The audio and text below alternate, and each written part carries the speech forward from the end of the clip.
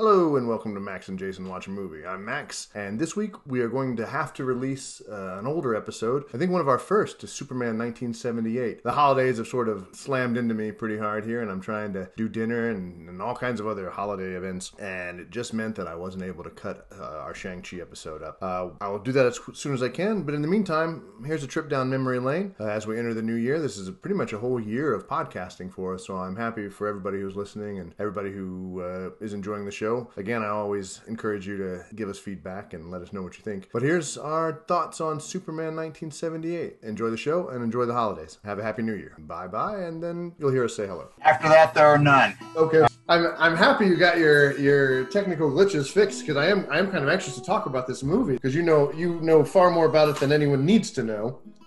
What interruption? Hello, this is Max, and this is episode 5 of Max and Jason Watch a Movie. This will be the last week that it's just me doing the introduction. We finally got a system ironed out, and we'll be improving our introductions quite a bit. So, enjoy.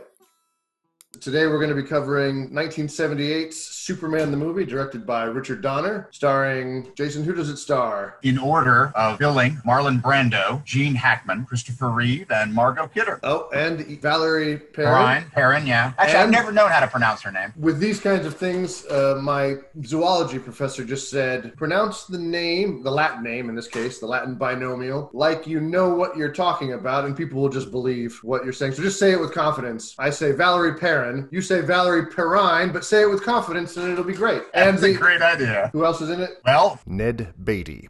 You are the wonder kind of Superman trivia.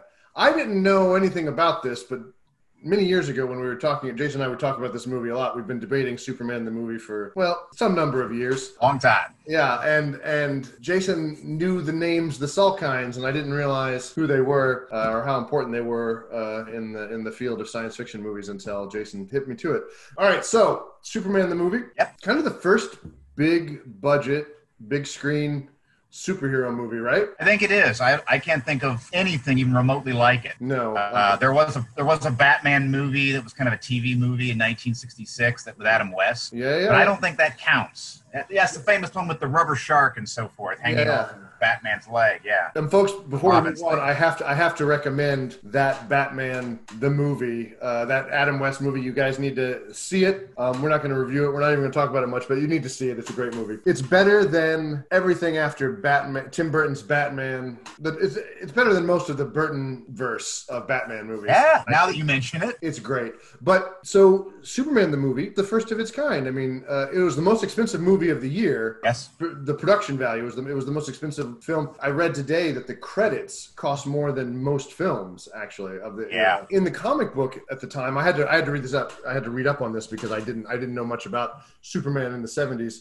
But he was going through, to the extent that a non-existent being can go through things, he was going through kind of an existential crisis of relevance. He was the character no one wanted to write because A, he was too goody two shoes, and B, he was a god. Nobody knew how to write him because how do you who fights Zeus? There's no challenge for him. And Superman was very much in that kind of wheelhouse of almost indestructible god. So they didn't know what to do with him. They tried to make him more relevant. There was a really classic storyline that is a blunder, I think, but this is the kind of thing they were trying to do to make him relevant. Lois went into the ghetto to learn how African-American people lived, which is a noble kind of idea, but nobody would talk to her. And Clark says, well, I can take you to the Fortress of Solitude and change your appearance. And so Lois... Jason's laughing here. You guys can't see this. This is a visual medium. Lois goes in blackface, essentially, to Metropolis's Harlem, and thereby she tries to learn about African-American experience in Metropolis. Metropolis is a hard city to pin down. Gotham is obviously, New York, but Metropolis, it's always been all over the place. Sometimes it's on the West Coast. Sometimes we think it's supposed to be LA. Sometimes it's a glamorous New York. It's a hard thing to piece together. It's easier to piece together in the Donner film, which we'll talk about in a minute. But that's the kind of thing. Those kinds of stunts were some of the things that Superman was trying to do to be relevant. To not much success, I think. And you can elaborate on this because you'll know a little bit more about the production than I do. I think the Donner film is a flat rejection in many ways of that attempt to be relevant with gimmicks like that, or trying to make Superman something other than what he always was, which was a kid from Kansas who was raised by a couple of farmers. That's the heart of Superman, I think. Some people will maybe disagree with that, I don't know, but I think that the heart of Superman is orphan kid raised by really nice, loving people. It's kind of a repudiation of the idea of genetics being destiny in some ways, you know what I mean? It's kind of a repudiation of the idea of that, which would be very much in the Schuster and Siegel, the two guys who created... Got it this time, yeah. Yeah, the two guys who created Superman, who were both Jewish Americans, who were kind of themselves repudiating the idea of the Superman, but they give us a Superman we can all kind of get behind. But I thought Donner was kind of rejecting the idea of that you had to chase relevance by being an anti-hero, by being, you know, dark, by being, you know, any of the things that were going. He kind of rejects the whole anti-hero movement in Superman. But anyway, what do you think of that idea? No, I agree with that. One of the things that's actually occurred to me in reflecting on this film, and also in reflecting in the Batman series that we just went over, is how we talked last time when we talked about the Tim Burton's Batman, how there was this effort to kind of go back to the source, to the original idea of Batman, and this kind of dark, you know, idea of Batman. And I really think that, and I can get into it in a moment, but that what Donner did, or what he was trying to do, what he wanted to do, is that he wanted to create an absolute tribute to the Superman that everyone kind of knows. Like, you don't have to be a Superman fan to watch this movie and be, oh, this is Superman. This is what Superman's all about. I kind of see Superman, and I think the film captures that. You just kind of mentioned that, you know, the repudiation of the Superman, and I agree. Superman to me is kind of like one of maybe the kind of New Deal aesthetic superhero. Wow, I like that. Yeah, because you know, it was created during this time where the nation was flat on its back economically, and then suddenly this man comes from another planet who can help us and who can make us better than we are. Mm-hmm. And you know, when I think of that time period, there was definitely kind of something in the air of Americans, you know, fighting evil. You know, there was a war, and fighting poverty, standing together, helping each other, trying to improve themselves against incredible odds. And Superman was kind of very suited to the times, and then also, but I think a lot of the ideals of that time, you know, the honest press and you know, respect for the flag in that wartime and this kind of thing. I really feel that Superman, in his essence, really fits in very nicely in the same way Captain America does in other universes. That you know, that he very much fits into that era of comic character, basically.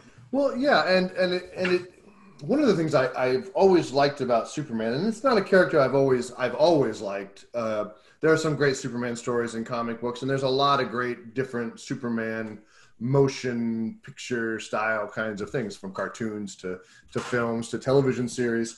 But I've always liked that Superman and, as you say, Captain America kind of capture this idealized American. It's what we strive to be, and we'll get to the really important Marlon Brando quote later on. But I mean, I think that is what's great about these characters. They're not perfect; they're somewhat naive, but they speak to the best in Americans and human beings generally, I think. That's what I like about Superman. You were talking about how Donner was trying to capture that Superman that everybody knows. And it's interesting because he can go far back, because Superman is almost as American as George Washington and the founding documents. It's an old character. It begins in the date on the first issue is June 1938. It probably was published in April, but almost from the moment we have Superman as a cartoon, just a few years later, we have the first Superman moving picture. I think there's a 1940, what is it, 48 and 51? There's some really early serialized Supermans right away. So these serials, for people who don't know this, there used to be these things in the beginning of movies that were called serials. You'd get a chapter before your movie started. Instead of having previews, or in addition to previews, you would have like a cartoon and a serial show. Yeah, I don't know what all they were, but Superman had a serial, and you'd get it at the matinee, and you'd watch your 5-minute or 8-minute Superman show, and then the feature film would run. Superman had 2 of those, and I'm messing up my dates here, but then almost on the heels of that, we have Superman, The Adventures of Superman, which begins this movie. So, would you walk us through the opening really quickly of Superman of this movie? Yeah, the opening of the film. You mean the opening scene? The opening scene. Just as you described. I mean, it kind of, the first shot is you have the curtains separating, just like you're in a theater, and then we have the whir of the camera. Mm-hmm. This is kind of an old thing that we're watching. And then we have a voiceover talking about the decade of the 1930s, kind of the thing I was just talking about. Yeah. The nation was racked by the worldwide depression. Yeah. And then the statement about the newspaper with its reputation for clarity and and truth, the Daily Planet. And then there's the model of the Daily Planet with the kind of whirling 1930s, on the top of the building, which is not something that would be in the film. Before we get into the film, talk to us a little bit, expert, about the production of this movie, because you know far more about it than anyone needs to know. This is true. I own that, absolutely. Well, it is a very interesting production. It was not a happy production. Nope. At no point was it a happy production, and that is because the film was originally the idea of a family of French film producers, the Salkinds. Alexander Salkind. Folks, before Jason goes further, this is the first credit reveal of the real villains, I think, of this piece. When you see the Salkinds' name come through, those are the real villains of the movie, people. But Jason's going to explain why. Go ahead. Well, Richard Donner would agree with you. I think he's actually said that in commentary. The Salkinds, French movie producers, and they came up with the idea to make the definitive film about Superman. They made a great decision right out of the gate. They hired Mario Puzo to write the screenplay. And Mario Puzo had written The Godfather. He had just finished writing the Godfather film with Francis Ford Coppola, and was about to begin writing The Godfather Part 2. And in between that, he wrote this massive script for Superman the movie, which is basically the plot of Superman 1 and 2 combined. It was written as one movie. Yep. And it was enormous. And apparently I've read that Puzo was very interested in the Superman mythology. Like, he went back to the original comics and he picked up like really obscure. His as a fan of comic books and as a sometimes avid fan of Superman, not a perfect Superman fan, but I was marveling at the depth to which Puzo must have gotten into the DC archives, because this was before fan service became a thing, and Superman the movie is chock-a-block full of what we would later call fan service. Just things that will never come up again, that Jor-El, for instance, is the person who discovers the Phantom Zone. The Phantom Zone is a dimension, like an alternate dimension that Kryptonians put their prisoners in, instead of something like that, instead of imposing like a death penalty on somebody. But anyway, that's something that didn't need to be said. But Puzo, I mean, that's just one among many things that he must have discovered while getting into the dusty archives at DC. It's brilliant. I marveled at that Puzo's just dedication to the movie. Absolutely. And Now, apparently, what he did, though, is he turned the script in and he said, well, I'm going to be going to write The Godfather Part 2, so this needs revision. This is not done, but I can't do it. That's when the project kind of went off the rails, because the Salkinds then brought in a married couple, David and Leslie Newman, who kept the story, but they rewrote the dialogue, they rewrote the story, and they put in a lot of camp, which is what the Salkinds wanted. They were, I think the Salkinds were actually imagining the Batman television series, which was fairly popular, and was really everyone's kind of only frame of reference for that kind of thing. So that's the direction that they started to go. They went through several directors. They originally asked Richard Lester, who would later direct Superman 2 and 3, to direct, and he said no, because he had no interest in comic films at all. They finally found Richard Donner, who had only done one film. At this point, Donner, who's a favorite of yours and mine, was mainly a television director. He directed Twilight Zone episodes and lots of shows in the 60s. The only feature he had done up to this point, or major feature, was The Omen, which was he had just made. It was a big hit. It's a great horror film, actually. And so they brought him in, and this is where things get back on the rails. They had already cast Marlon Brando. They had already cast Gene Hackman. Oh, really? Salkinds picked them. They wanted them right out of the gate. It's very similar to the Jack Nicholson casting from Batman, that Brando, Jor-El, bam, first person that they cast. Gene Hackman, bam. I mean, they zeroed in on them right away. So then Donner comes in, looks at the script and the state of the script, and is horrified at what he sees. Because it's very campy. It's very Adam West Batman. There's a scene that I've heard about where Superman swoops down and because there's this bald guy on the street. It's Luthor, right? So he goes and he grabs him and turns around and it's Telly Savalas. Yeah. And Superman apologizes and Telly Savalas says, "Who loves you, baby?" and gives him a lollipop. The script was just full of stuff like that. Donner did not want to make that film. So he brought in, if you notice in the credits, it said creative consultant Tom Mankiewicz. Tom Mankiewicz, by contract, could not be put in this screenplay but he basically wrote all the dialogue for the film.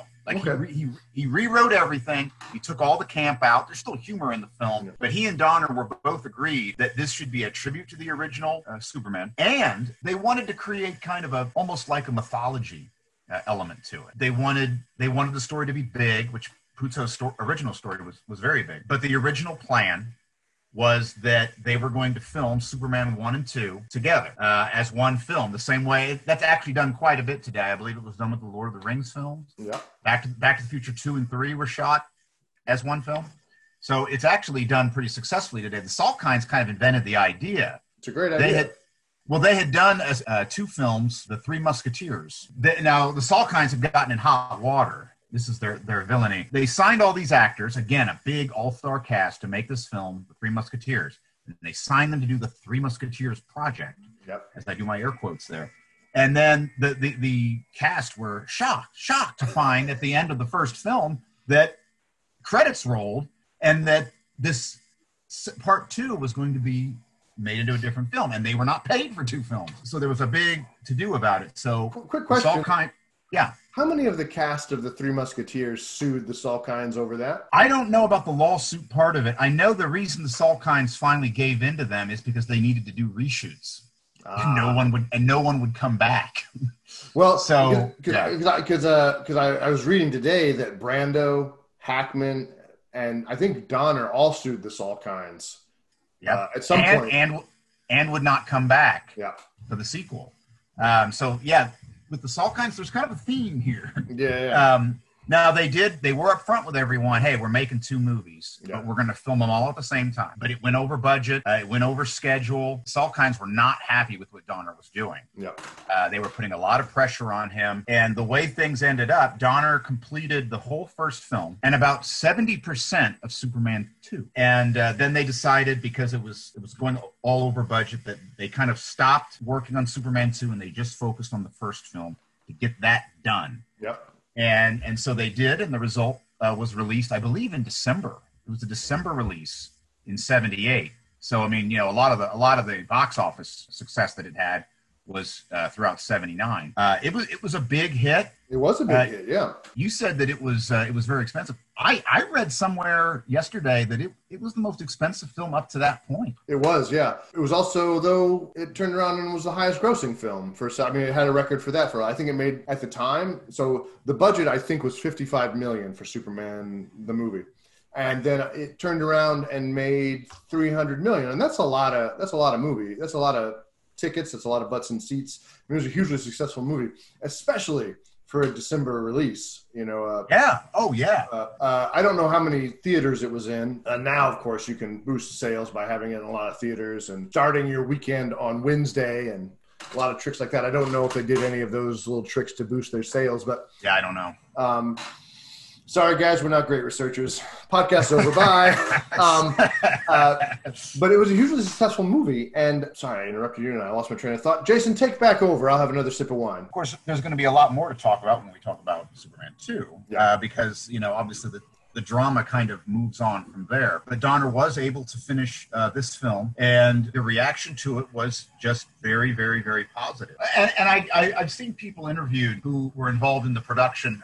Jeffrey Unsworth, one of the great cinematographers, this was his last film. Okay. And I guess during Christopher Reeve's screen test, because they actually, they had Brando and Hackman cast right out of the gate. Yeah. They really struggled with Superman. They knew, if you don't have a good Superman, you don't have a movie.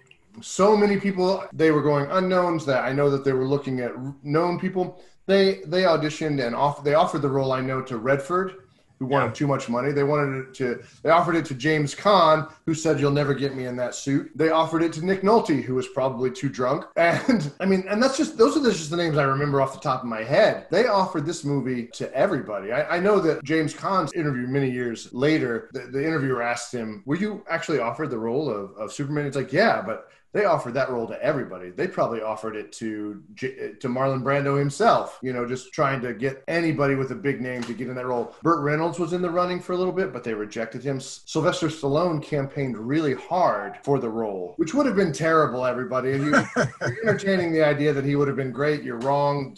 Just don't even do it. But the rumor has it that Brando nixed that as well. Like, he didn't want Sylvester Stallone in the role. They had a little feud, I guess, Brando and Stallone, or Stallone had a feud with Brando. I bet Brando didn't ever pay attention to Sylvester Stallone, except to say, "Oh, you aped my character from On the Waterfront with your movie Rocky." But everybody wanted to be Superman, and they were hesitant. I know this all kinds, and were a little hesitant to go with Christopher Reeve because he was a bit skinny when he started. But Christopher Reeve went to a bodybuilder of Special Cinema Providence. Do you know who he went to get big? No. David Prowse. Oh, I think I did know that. Yeah. So for those of you who shamefully don't know who David Prowse is, David Prowse was the guy in the Darth Vader suit. He wasn't the voice. That was James Earl Jones, which I'm sure everybody knows that. But only true geniuses know that the guy in the suit was a guy named David Prowse, a bodybuilder. I think a British bodybuilder.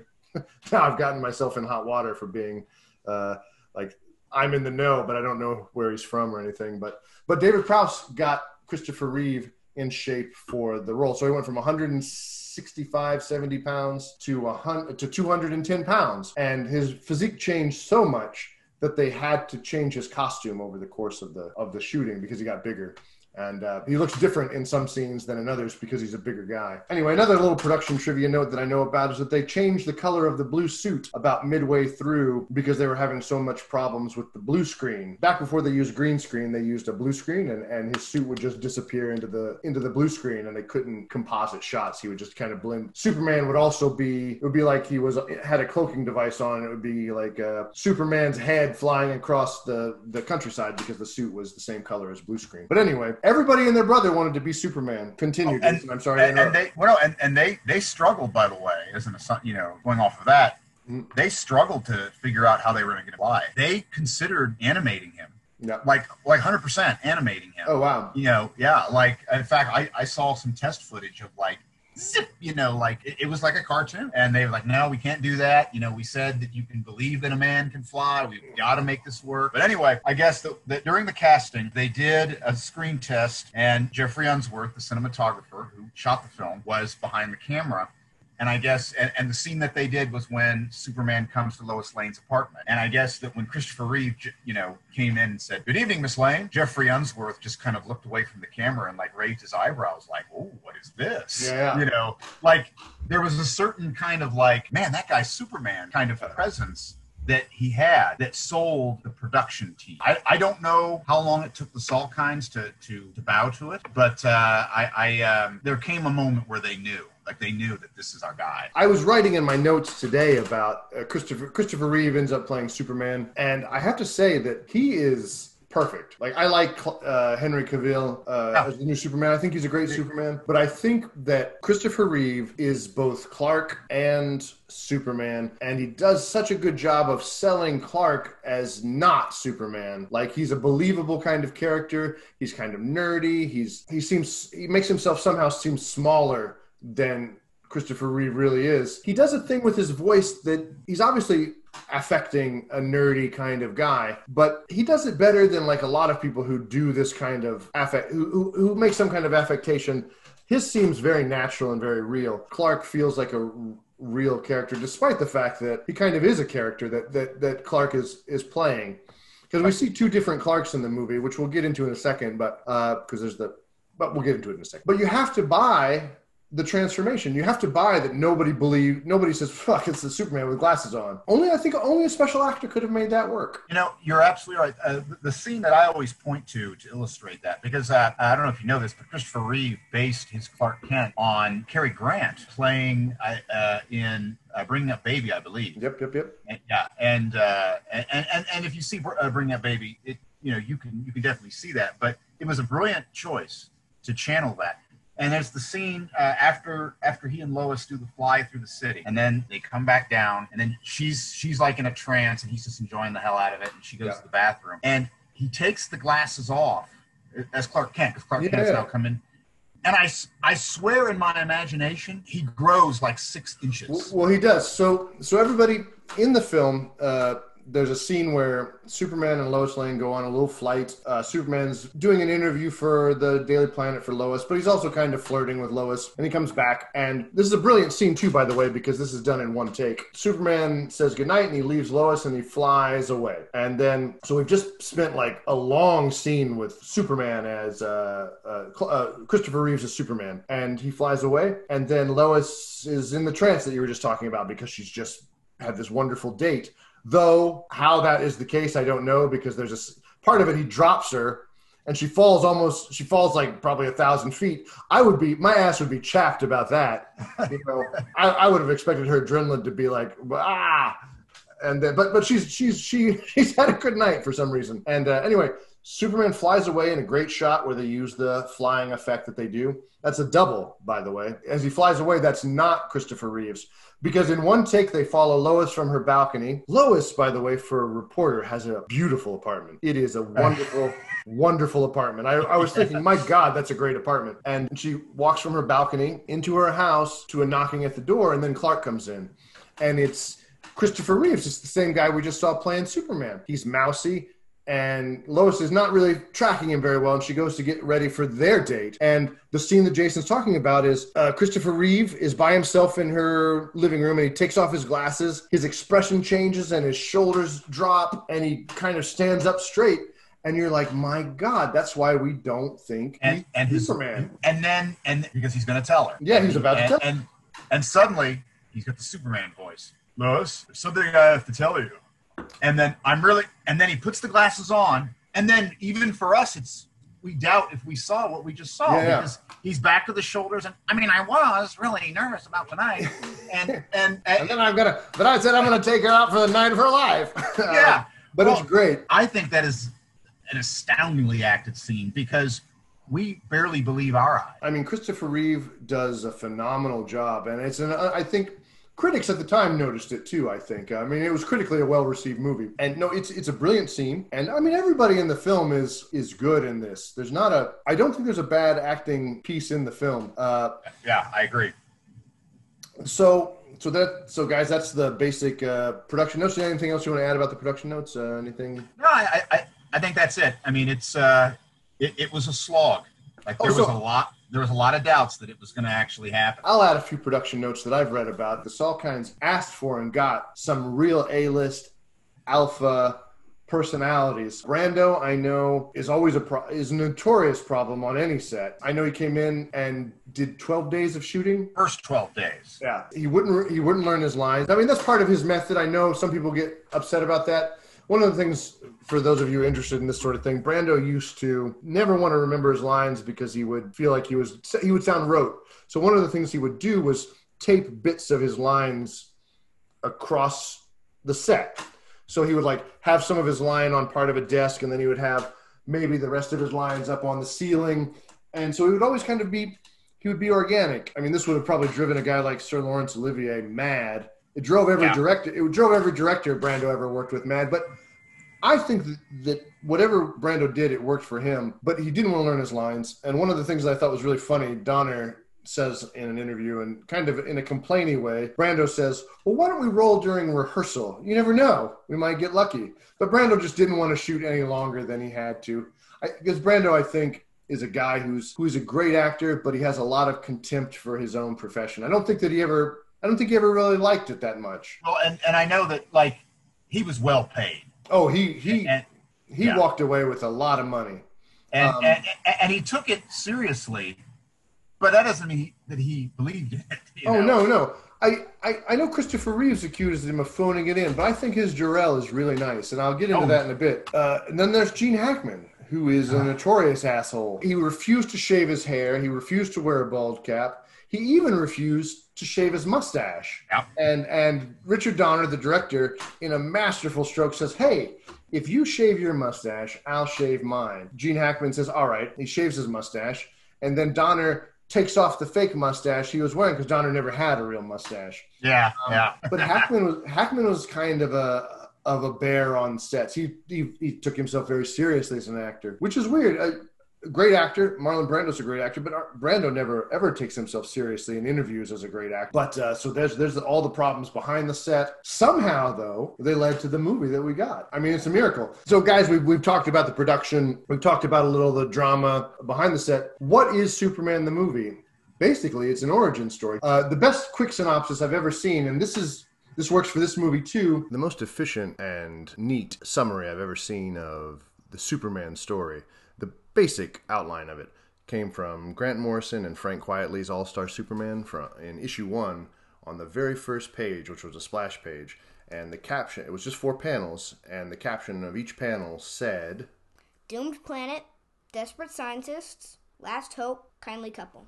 So it's an origin story for Superman. Go ahead. If you have an idea, how would you synopsis the movie?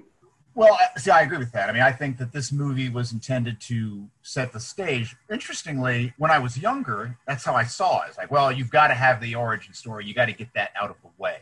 Yeah. I think the movie is definitely more than that. I think that I also think, though, that it's difficult to understand the sweep of this story without also tying it to the next one, because they were intended to be one story. Yeah. But yeah, this is the origin story. This is the establishment of the Superman character and the establishment of his important relationships. It still has a lot to do. It does. Well, it's interesting that it's almost, dare I say, a Marvel-ized version of a DC story, because it's very efficient. This is the basic Superman story, guys, for anybody out there who's lived under a rock. Superman is a kid named Kal-El whose planet is imperiled. His father warns everybody that his planet's imperiled, but people say, nah, it's fine. If you say anything else, you're going to get yourself in trouble. Jor-El is his father. Jor-El is a great scientist and an important leader in Krypton. They threaten him, and they say, hey, you can't incite panic with your crazy science talk. And Jor-El's like, all right. And he sends his kid away to Earth, Kansas specifically, Heartland, America, wheat fields, big sky country. And that's where he learns a lot of his values until he uncovers his own origins and makes his way to Metropolis to be a reporter. Would you say I've hit all the major points? Anything? Absolutely. Those are all the beats right there. Now, in this film, and I think this owes a lot to Mario Puzo's script, there's so much fan service in this origin, in this Superman the movie. If you don't know there's a sequel coming, there's a lot of stuff that just seems like irrelevant world building. The Tribunal. I remember as a kid, I don't know if you felt this way. I love this movie as a kid. I'll just get that out of the way right now. I remember in being a little confused by the trial that happens at the beginning of the movie. The movie after the credits opens on Krypton, and a trial of 3 people. Jason, you want to lead us through this bit? Do you want me to do the lines? No, I mean, this I'm sure you mindless aberration. No. Yeah. General Zod, Non, and Ursa. Yes. And, it's disappointing. The wine has ended. But the movie hasn't, so let's continue. But they have this trial, and it's really... I found it to be, even rewatching it over the past couple of days, I found it to be kind of a nice, intense scene. These people tried to foment a rebellion in Krypton, and Jor-El is basically the prosecutor, and he reads out the charges and condemns them to the Phantom Zone. And then they disappear, and they are never seen in this movie again. Yeah. And I thought, even at the end of it, I thought, well, that was weird. What happened to those guys? That's what I thought. Because they don't, Zod, Non, and Ursa don't show up again. And they were really neat characters, and we sense there's some history. We get some history sensations between Zod and Jor-El. The Tribunal condemns Jor-El, not Jor-El, but Zod and his accomplices to the Phantom Zone. And Terrence Stamp's Zod says, the verdict must be unanimous, Jor-El. That means, and he basically puts it on Jor-El. It's up to you to decide, and your decision. He basically says, I'll hold you responsible for what happens next. And there's a lot, and in that moment, there's a lot of quick cutting close-ups of Zod and Jor-El and Ursa and Non, which really heightens the tension. Like, you can feel the hate just dripping. Absolutely. And you've been known to disagree with the council. And one of the great scenes, and this is why I can't agree with Christopher Reeve that Brando was phoning it in, because of this perfectly timed bit where he flashes the Judgment Crystal. And he's not intimidated by Zod at all. And he doesn't respond to Zod verbally. His verdict is known. He basically ignites the crystal, and it's going to send them to the Phantom Zone. And it's a scene of such resolve from Jor-El. I mean, these are dangerous people, but Jor-El has bigger fish to fry, I think, and he's not intimidated by them anyway. Interestingly, Jor-El is wearing the S. Yes. That his son will come to wear in the later film. I didn't realize this, but according to several different pieces of reportage that I read about this, that was Brando's idea. He said that Jor-El should wear, it hadn't been done before, but he said Jor-El should have I didn't, because now I recently watched with my son the first couple episodes of the Supergirl movie. Mm-hmm. And they incorporate that I think she says, this is our family crest. Yeah. Not crest, whatever it is. Yeah, but I mean, so now I didn't know that. I assumed that was actually part of the mythology. And it's interesting because in a later, let me finish this, but we'll come back to the Tribunal in a second. But in a later scene, we see a lot of crests on different people. But apparently that was Brando's idea. It's a brilliant idea because the S for Superman is dumb. Yeah, it's a dumb symbol. If S means Superman, right? Yeah, right.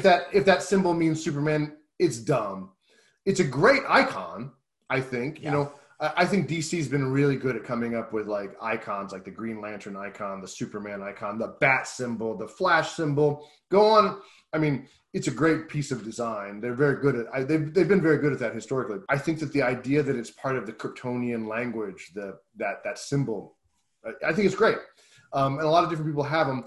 But something I noticed that makes me think there are problems in Kryptonian society. Women don't have this sign on their symbol. The great scientist Von Ahn, who will argue with Jor-El about the fate of Krypton, she doesn't have a symbol. His wife, I can't remember Kal-El's mom's name. Do you remember her mom? Lara. Lara. She doesn't have a symbol. And so, I mean, it's strange. I just noticed it today because I was like, do they have the Superman? I was wondering if they would have the iconography of the house they came from, or would they have the house that they married into or whatever, how that worked. But the women don't have signs on their chest. Yeah, which I guess I don't know if that connotes that it's a patriarchal society. Although, as you pointed out, that character, she is like right up there with him in terms of being respected as a scientist. Well, I mean, yeah, because I can't remember the character's name, but there's a scene, everybody, where Jor-El is making an impassioned plea that Krypton has limited time and that the planet should be evacuated. And somebody says, Jor-El, you are among the greatest of Krypton scientists, but so is Von On. Yeah. And then she comes in, and she's basically the counterpoint to his worries. And it's a neat scene, but she doesn't have a crest. And I thought, that's interesting. But you're right. She does seem to, her voice actually ends up being the one that sways, that has the council's ear, because nobody wants to hear, I guess, about. Refer to her. They do. You know. Yeah. I had not noticed that about the crests, that the women didn't have them. And it's interesting too, because like, while the women don't have a crest, there's an interesting debate in the film, and I don't know if you registered this, but I watched it a couple times, once today, and then I watched the director's cut, the other day, and then I watched the director's cut today. There's an interesting debate just before Jor-El and Lara El send baby Cal off to Earth, and they have a very reasoned debate with each other. She is hesitant to let Kal-El go, and she's offering very reasonable counterpoints to Jor-El's, well, he should go because X. And she's like, but he'll be isolated. He'll be alone. He'll be... And then Jor-El is basically highlighting how strong and powerful he'll be. Interesting note for astronomers, I think, and students of sci-fi. When we first see the Kryptonian solar system, we pass a swollen... Before we get to Krypton, we pass a swollen red giant. And that should be an indicator to anybody that the solar system has a very limited lifetime left.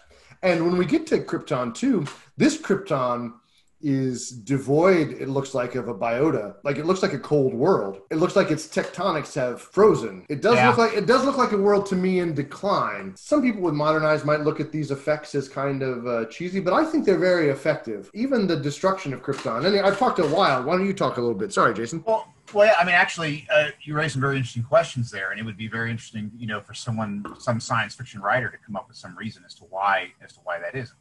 Because I always felt like that the production design and just the way the Kryptonians kind of carry themselves, they're almost like these figures out of Plato's Academy. They're not Vulcans, but they live according to reason and justice and all this kind of thing. And that's where their society is at this point. And Jor-El, he does not lie to them. No. He says, neither I nor my wife will leave Krypton. Yeah. And he was very lucky that they didn't call him out. Like, what about your kid? So the other piece, because really it's kind of a 3-act movie, really.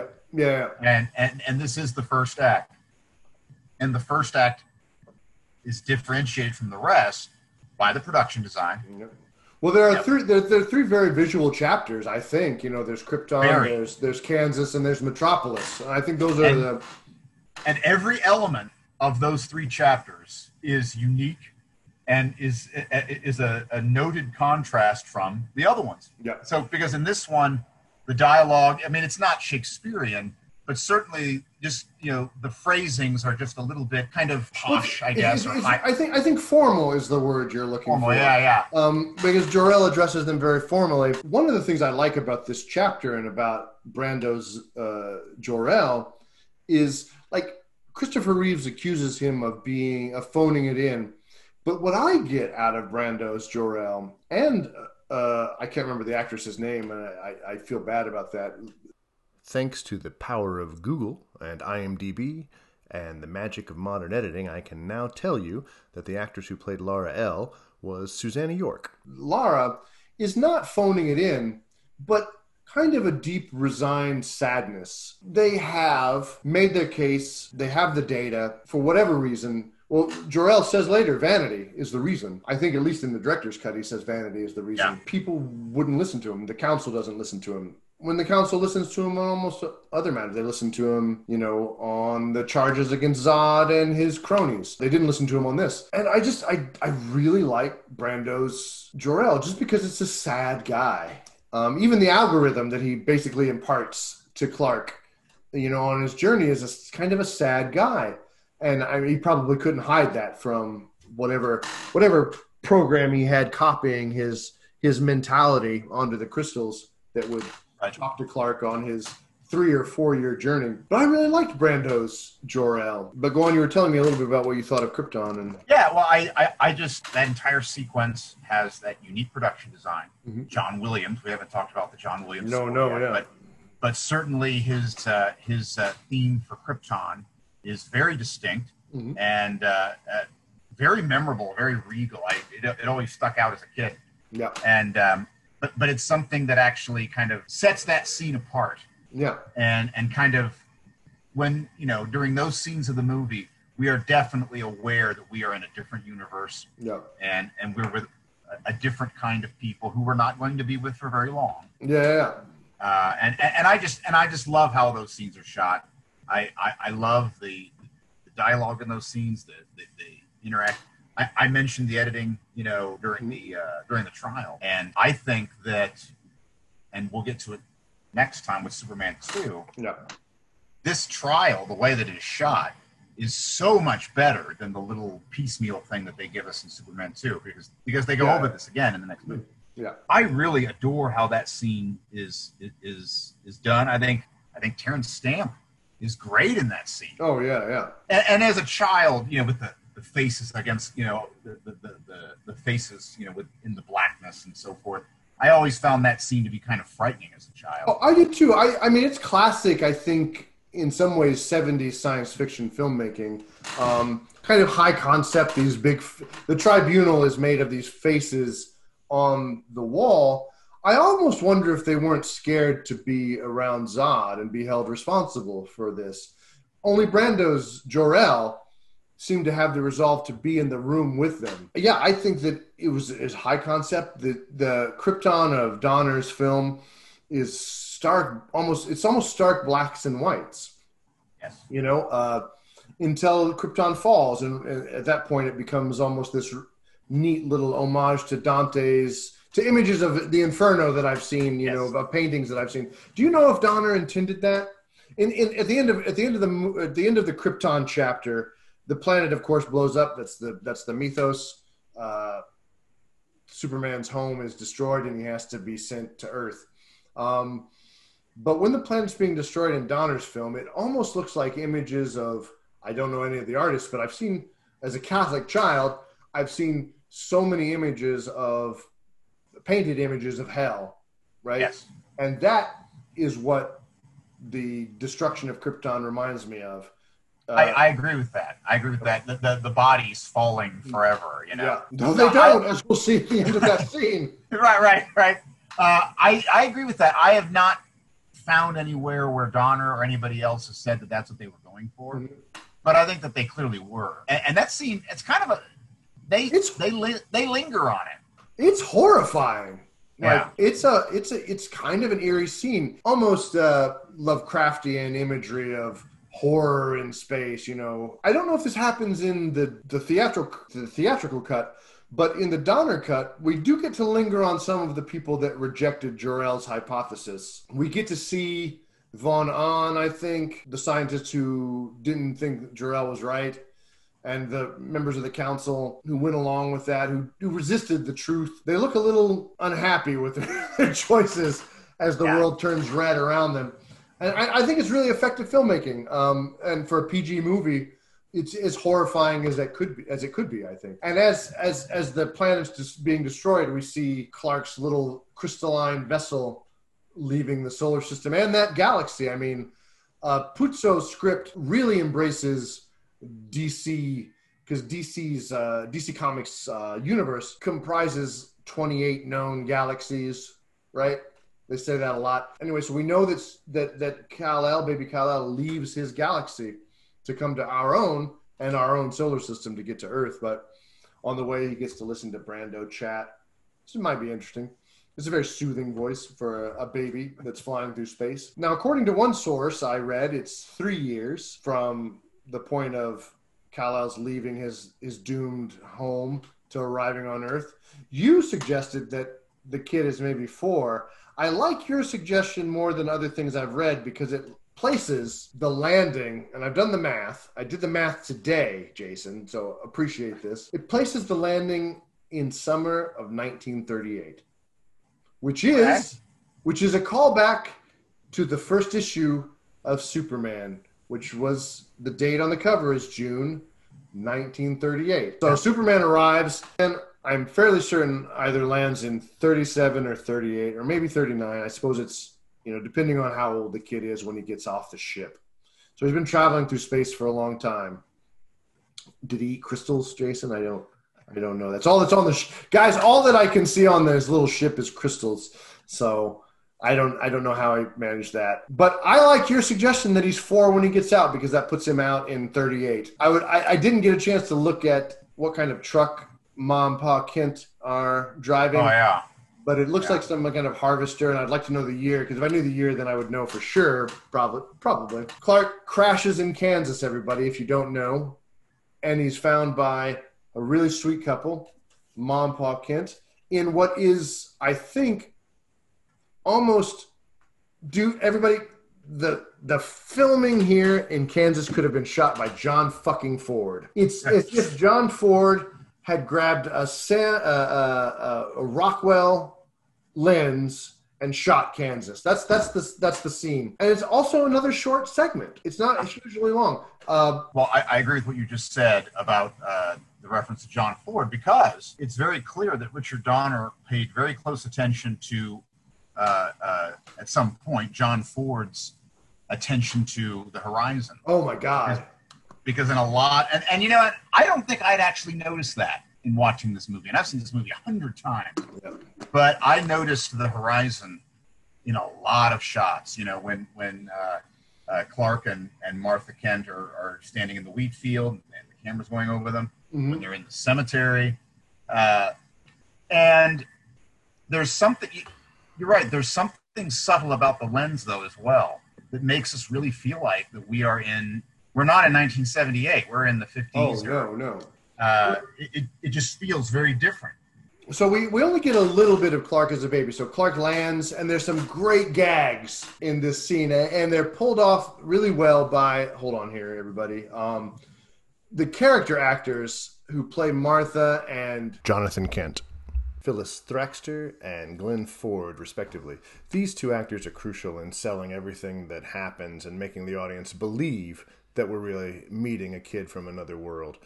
Without them, a lot of these scenes just wouldn't work. And that's what I was trying to say. I had to cut out what I did say and fill in with this. So the film doesn't work without these 2 actors who aren't in the film for even 20 minutes, I don't think. Kal-El's ship crashes, causing Martha and Pa to wreck, and they go check out the crater, and they find this naked baby. You couldn't shoot that scene today, by the way. Right, yeah. He would have Clark Kent would have a diaper. In 1978, Kal-El is butt naked. And so they go back, they take Kal-El back to the truck, and Pa Kent is fixing the tire that blew out after the impact of Cal's ship. And Martha's like, well, we gotta take this kid. I've been praying for a kid my whole life. And Glenn Ford, Pa Kent, is like, now listen, Martha. And he's like, this kid's parents are going to be worried about him. And they were, but they're gone. I thought Martha was a little eager to steal this child. But what I like about Martha is like, oh, he doesn't have any parents. How could you know this, Martha? She is like eager to steal this child from the extraterrestrials that dropped him off. She does not give a fuck. He's from my cousins back east. That's what we'll tell people. He's an orphan now. I mean, she's right. But the great gag, I think, in the scene is when the truck falls off the jack. The truck doesn't fall on Pa Kent. And they look over and they see this 4-year-old kid holding the truck up like it's nothing. The camera kind of does almost a Spielbergian shot on Ma and Pa. They look at each other and they look back at the long line of the burnt out crater path, and then they look back at each other. I mean, it's a great laugh moment. It's a great gag, but it's also like they know in that moment that Martha was right.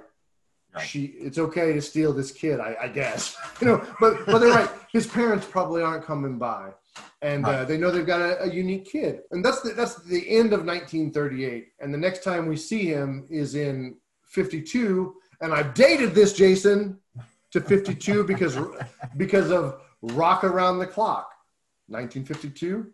All right, yeah. So there's a scene in the movie where Clark is he doesn't play football, but he's basically the water boy of the football team. And the football team is full of assholes, apparently, because the love of Clark's life as a teenager is Lana Lane. And this is another example of Puzo fan service. We get one or two scenes with Lana being nice to Clark. Hey, Clark, come listen to records with us at the Hop. I don't know what they say. I can't remember. A lot of wine in me, Jason. And then this fucking asshole football player is like, Clark can't come. He's got a lot to do. And Clark's like, I just stacked up everything. And they look over, and this kid, this schmuck kid has kicked over all of Clark's work. Well, that's not just a schmuck kid. That's Brad Wilson. That's more fan service. Is it really? Yeah, Brad Wilson was basically the Flash Thompson of Superman. I was getting ready to say Flash Thompson, but you got to it first. Yeah, well, but see, it's interesting. That scene, you're right, Lana. They never say Lana Lang. They never do. They don't. She says, "Oh, Brad." Like, she does not say, "Oh, Brad Wilson." Like, there's definitely that was fan service. We would call that today fan service. It's so subtle, and if you're a comic book fan, I have to imagine there were Superman fans in 1978 that were like, they gasp in awe of this script, and rightly so. It's a great moment. This is the next bit that I really love about this Kansas scene, is that Donner, pays lip service without saying the line at all about being more powerful than a locomotive. And I didn't notice that until I was watching it this time. Superman is a little pissed, and he runs home, which is miles away from the high school that he attends, and he passes a train. Lois Lane is in the train as Clark is running beside it, and she says, "Hey, look, there's a guy who passed the train." And her parents say, "Oh, Lois, you've got such an imagination," yada, yada, yada. Interestingly, Noelle Neal is Lois's mom. Noelle Neal is the first Lois Lane, I think, in the serials. She was in the serials. Yes. And then the dad is uncredited. General Lane. Who played him? I don't remember. I don't remember his name, but he played with her in the serial you're talking about. He was another Superman veteran. Right. Total fan service before we even knew the term. But anyway, Clark runs faster than the locomotive. He's more powerful than the locomotive. And he gets back to his home, and the kids who dissed him back at the football field pass him, and they're like, "Clark, how did you get here?" And he's like, "Well, I ran." And then they're all like, "You're a weird guy." But Lana thought it was kind of charming. You could see in her. Yeah, well, she was impressed. She was the look on impressed. her face is like, wow. Something really interesting that we haven't talked about. Maybe, I don't know if you know this. You might have picked up on it.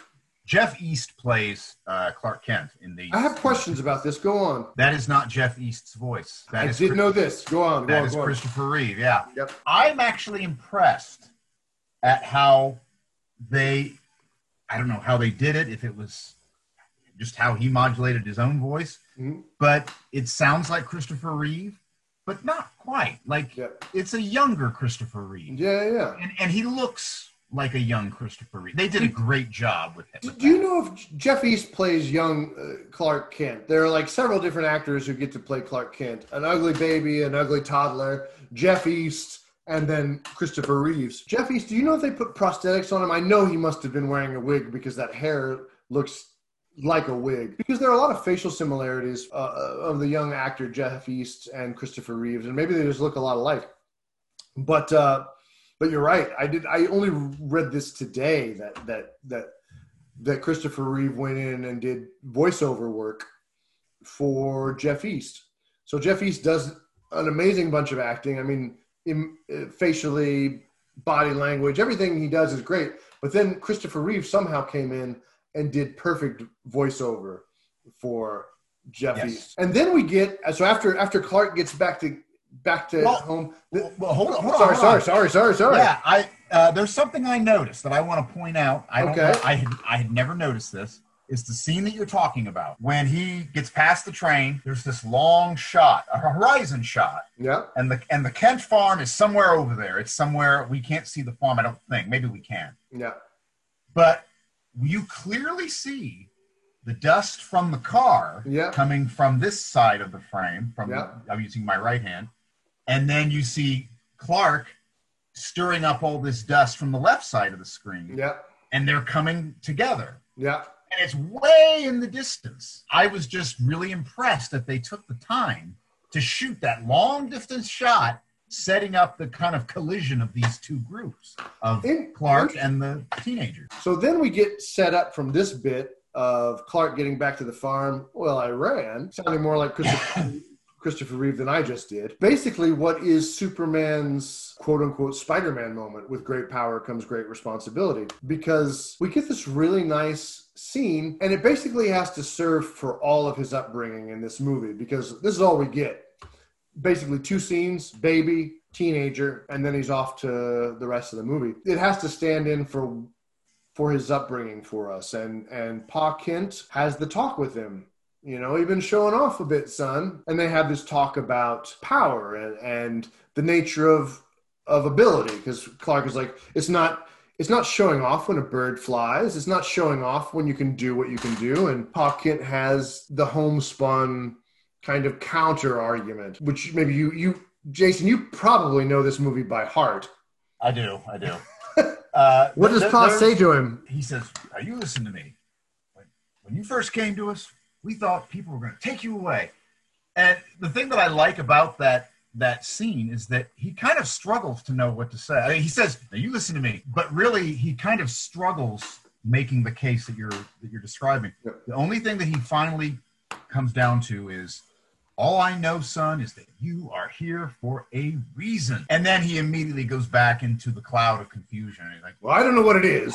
Yeah. But he's like, maybe it's, I don't know. Like, but it's not to score touchdowns, is what he lands on.